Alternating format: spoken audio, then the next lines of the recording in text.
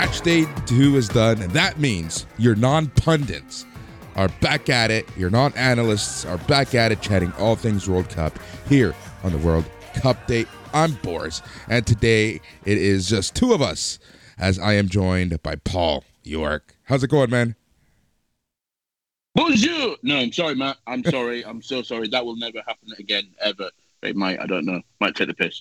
No, I'm good. I'm good. It's been a good day in the world of football.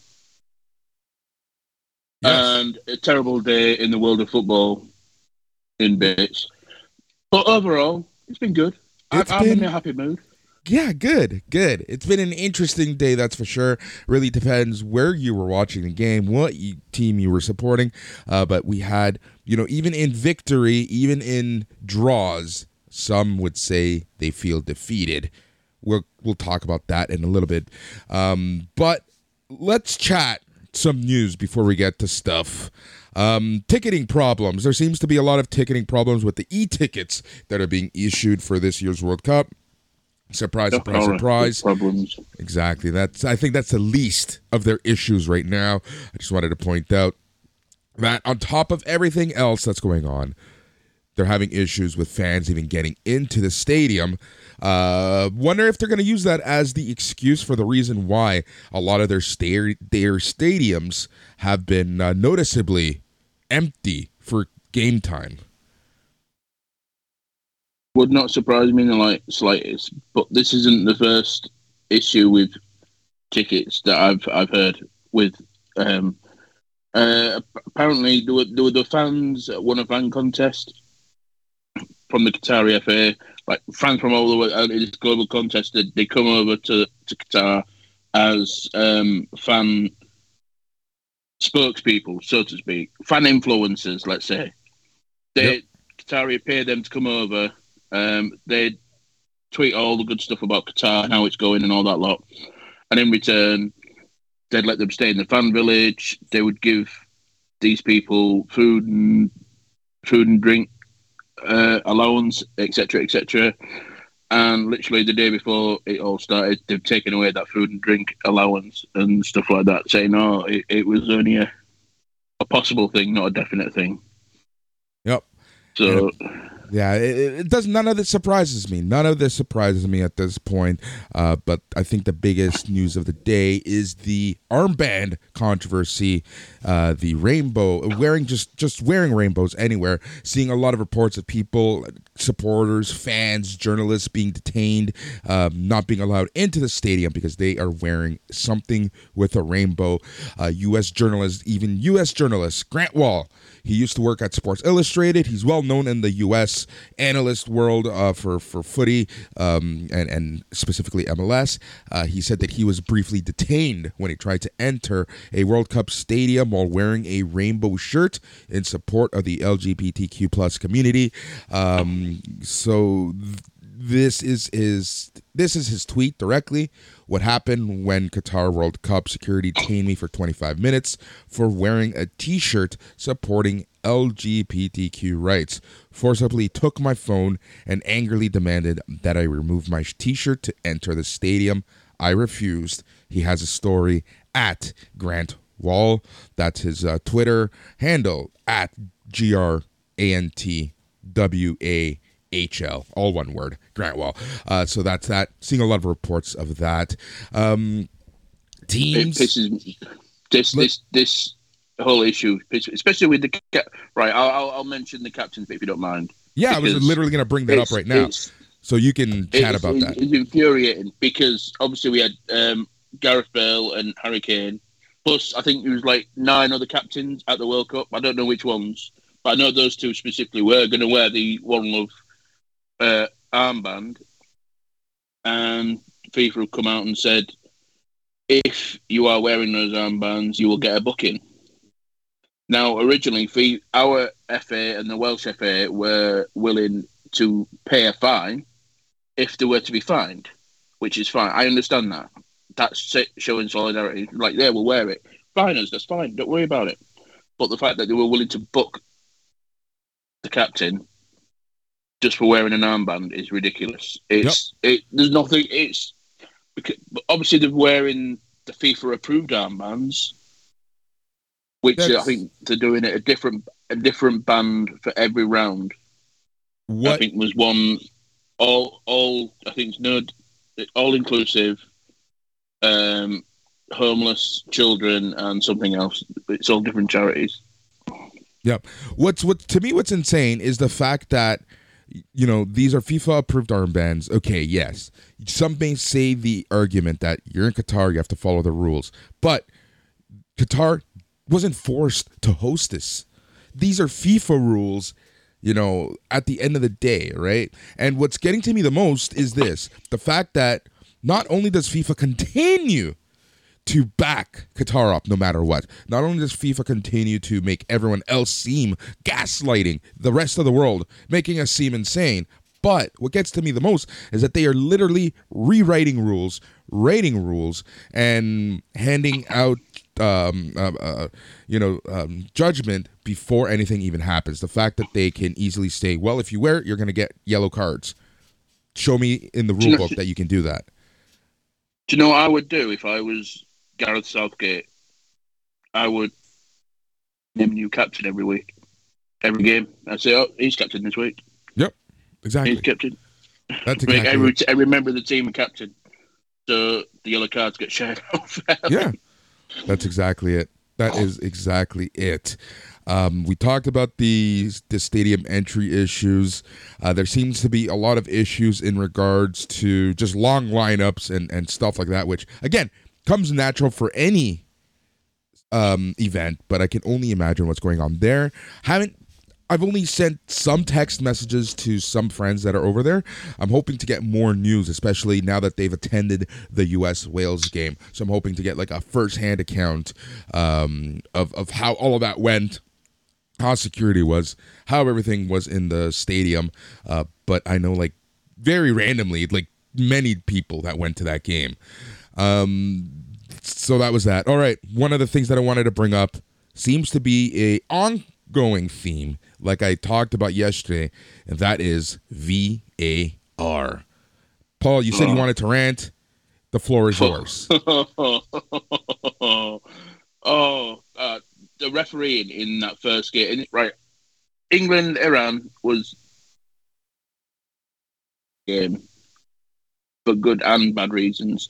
Namely, the bad reason is VAR. Well, refereeing, the officiating was terrible.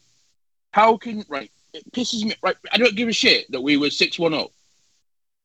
Fair enough, we were 6-1 up. Don't really matter. The fact that they gave that shout right at the very end,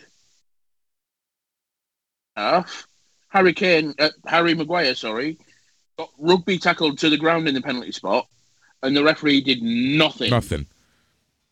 Nothing. I don't mind light touch. It's like shirt pull. Fair enough, right? But if you're going to officiate properly. Be fair. Yep. It pisses me off when it was not to see the run you had to do to get to that TV as well. Yep. Oh, that's awkward as fuck, right? Like, it's such a long run that he has to do, kills more time, especially in a game where you've already added 25 minutes total to the game. Oh, don't get me started as well. Iran's medical team. How stupid are they? I know. We'll talk about that in a second. Yeah, that was a whole other issue, and that leads to the whole other conversation about concussion protocols. So, like, FIFA, in a sport like soccer as well, like in a sport like football, FIFA is just blunder after blunder. FIFA is looking like absolute clowns, and I am here for it. But the issue is, the more FIFA looks like clowns, have you noticed? The more they look like clowns, the harder they're being, the more asshole they're being. You're like, no, we're not a clown. You're a clown. Yeah. You're clowns. No, you're a clown. Exactly. It's just right now, it's just ridiculous.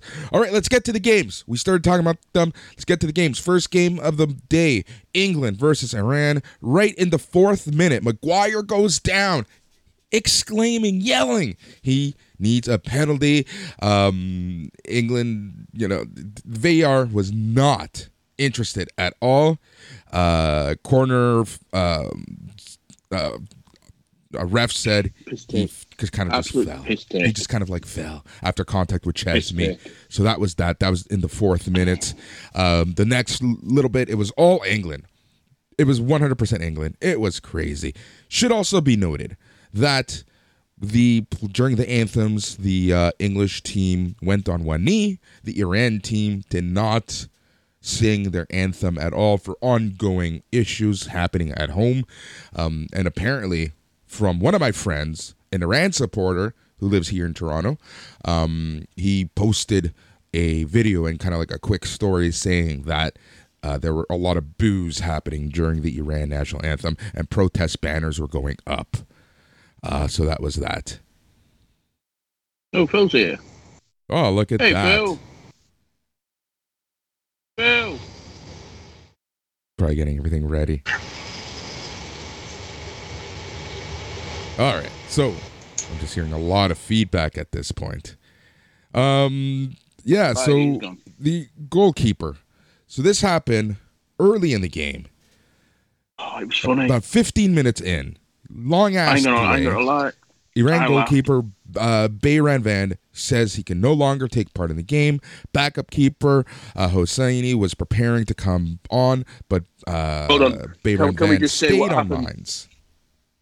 Can we just say what happened to the keeper first? Of course. I think there's a cross into the box, and the keeper went and punched the ball, and then got headbutted by his own player. Yep. A member of his own team. And it was beautiful because it was the closest thing to homosexuality that you can get in Qatar without getting arrested. Because their faces touched, their lips touched, their noses touched, their foreheads touched. The goalkeeper's nose looked disgusting once it had finished. Once it got up. I can't remember if that was like that before, but his nose was manky. Yeah, he looked in rough shape. I don't know what the medical staff saw and allowed him to continue. He was on the floor for a while. Yep.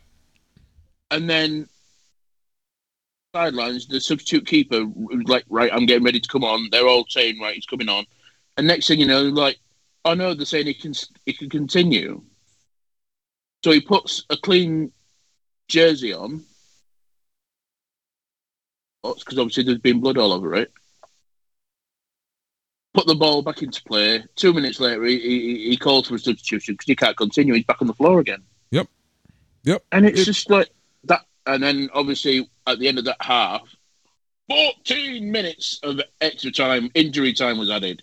And I think I have never ever seen anything above 6. No, the good old Ferguson 6 is what I'm used to, right? I have never seen so much. Maybe 10 minutes here in CONCACAF. But seeing 14 minutes was absolutely ludicrous. And here's the other thing. How many times have you watched the match, regardless of where in the world it is, when there's an injured player and the player is obviously injured, does the ref not just say, okay, forcing the change, right? Like that to me, that was the craziest part. The fact that they just let him lay there for God knows how long. If I was the referee, I would have made him go off the pitch and say, look, you're going. Yep. So literally... Hey, Phil. Hey, Yorkie. Sorry, guys. I had technical difficulties. Just wanted to say congratulations, Yorkie. Thank you. Your lads did well today. And good call on the whales, too. You're winning me over with that. I'm the one who said the tie, but sure. Oh, well, you're bang on though. So congrats on that. But Yorkie was the one that sold me on whales. Yep. Oh yeah. 4 minutes later. We're just talking about the Iran keeper. Yep. Situation. 4 minutes later, Iran keeper says and signals he cannot move on. He is done. The backup keeper Hosseini comes on. It's still 0-0. England is still pressing. England is still dominating throughout the entire game until the 35th minute. England finally gets an in via Bellingham. Nice little goal. I'm sure that Yorkie and a lot of my English friends breathed a sigh of relief at that point because it really looked like it was a case of them just pushing. I think at one point they had 80-something% possession. And the fact that they couldn't put it behind the net must have been super frustrating for everyone. But it took 35 minutes for this to happen. I was so glad when it happened, and I'm so pleased for Jude Bellingham. It's his first international competition goal. Yep. I know he scored a goal before, but his first competition goal for England. I'm so happy for him. I mean, he's only 19, but he's a superstar. He's already captain in Dortmund. Yep. At 19, that's insane. Yep. Exactly. Header. I mean, Maguire almost scored a beautiful header like 2 minutes beforehand. It hit the corner post, which I was gutted because Maguire's had a lot of stick coming into the World Cup. Oh yeah. Obviously he got dropped by Manchester United. And we obviously over here, all the talk's been: is he going to start or is he going to be on the bench? We don't know what's happening. Obviously, Gareth Southgate has put his faith in Maguire, and I do believe until he was taken off injured, he was the best player in that team up until that point. Yep. I mean, to be fair, there's a couple of people that you could call man of the match for that at that time, but Maguire was proving all his doubt was wrong. Yep. Yeah, he for sure was. He's out there to prove something, right? He's out there to prove something for sure. All right, 43rd minute, England gets the second one. Saka gets it from a beautiful corner. Iran saying Maguire handed the ball. No VAR to check.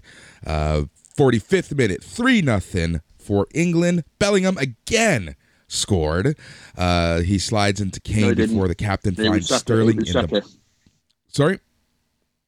Bellingham only scored once. Yeah, sorry. No, sorry. My notes were wrong. Here, Bellingham was pushing. He slid to Kane. Captain finds Sterling in the box. Sterling calmly finishes that. We get to 14 minutes of added time. Things are still going there. Everything is all good, essentially, at least for England. Keep going in the game. 62nd minute, 4-0 for England. Saka gets his second of the game at this point. 65th minute, Iran scores their first goal. Taremi scores a really nice looking goal at that point. I really like that goal. It was a lucky goal. 71st minute, England scored again. Rashford scored seconds, I think 19 seconds after coming on. He had 3 touches of the ball and scored. Yep. He scored with the 3rd touch of his in the game.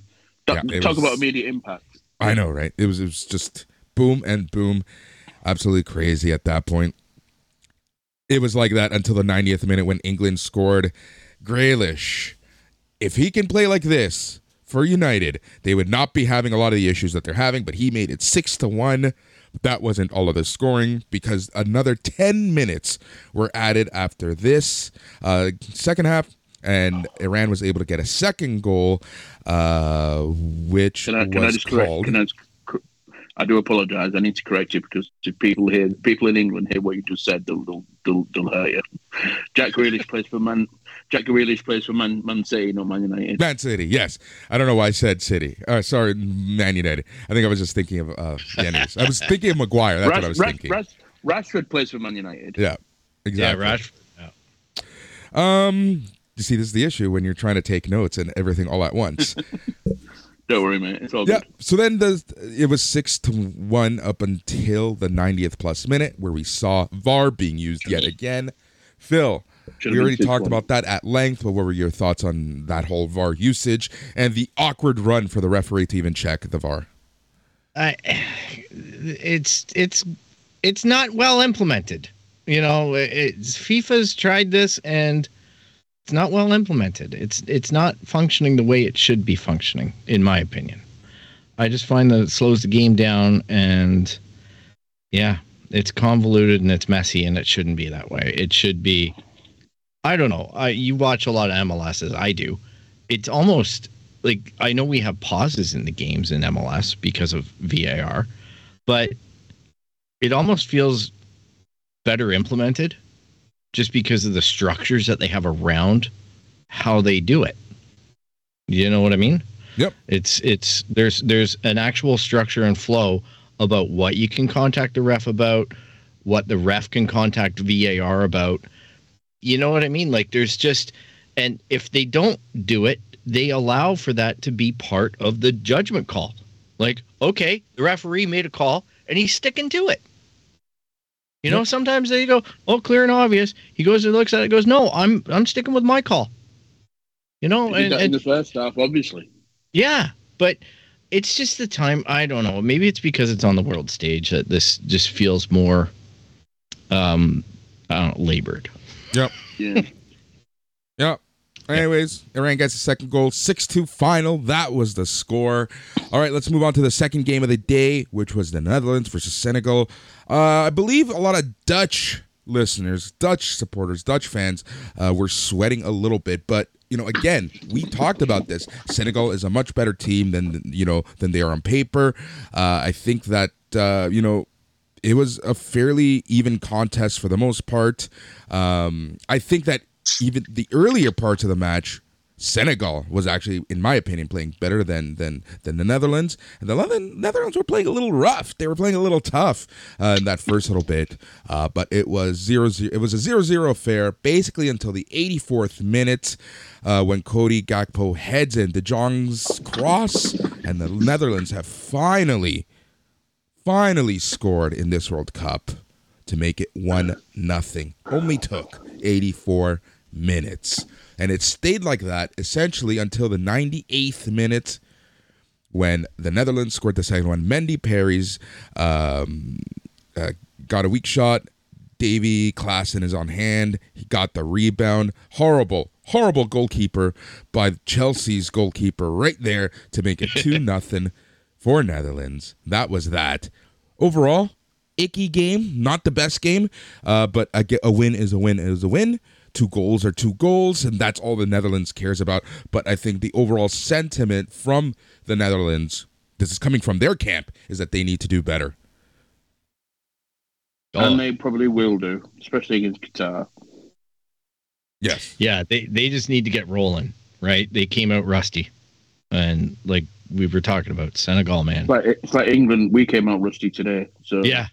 I went downstairs to grab something to eat. I came up and it was 3-0, and I'm like, "What game was I watching? What the hell were you making that took that long to eat them?" Well, those 3 goals were so quick, right? I'm like, "Okay, this game is dragging. I'm hoping England do it." And then it was the same thing with Netherlands, watching them, and then I'm just like, "This is ugly. This is Senegal are showing up. They're not getting a lot of the shots on goal, but they're pressuring. They are really they're legging it out." Yep. It just makes you wonder. It makes you wonder if how different that game would have been if Mane was available. Yeah. I think especially in that first quarter of the game, the first 15, the first 25, let's say, I believe Senegal would have gotten at least one goal. Because they were pressing. Netherlands was, like I mentioned, they were playing tough. They were playing a little cheap. I honestly think that Netherlands would have lost if both teams were at 100%. Yeah, and De Jong can only play like half an hour, right? Because of an injury or some issue going on, if I overheard correctly the announcers. So they had to use him sparingly, and thankfully it paid off, with that cross. But man,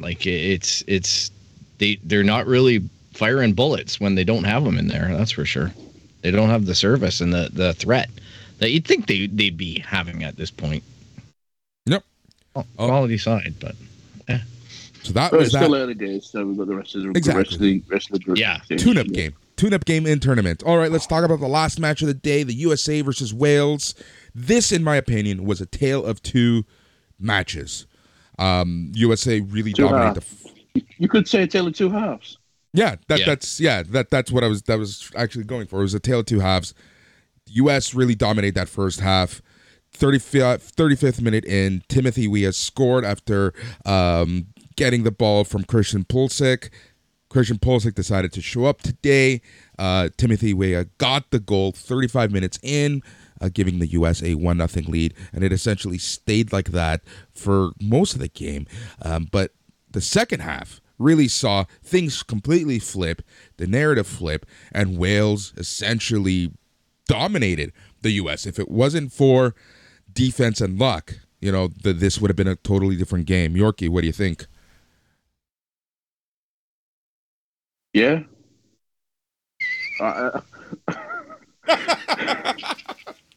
That was a response of all time. Yeah.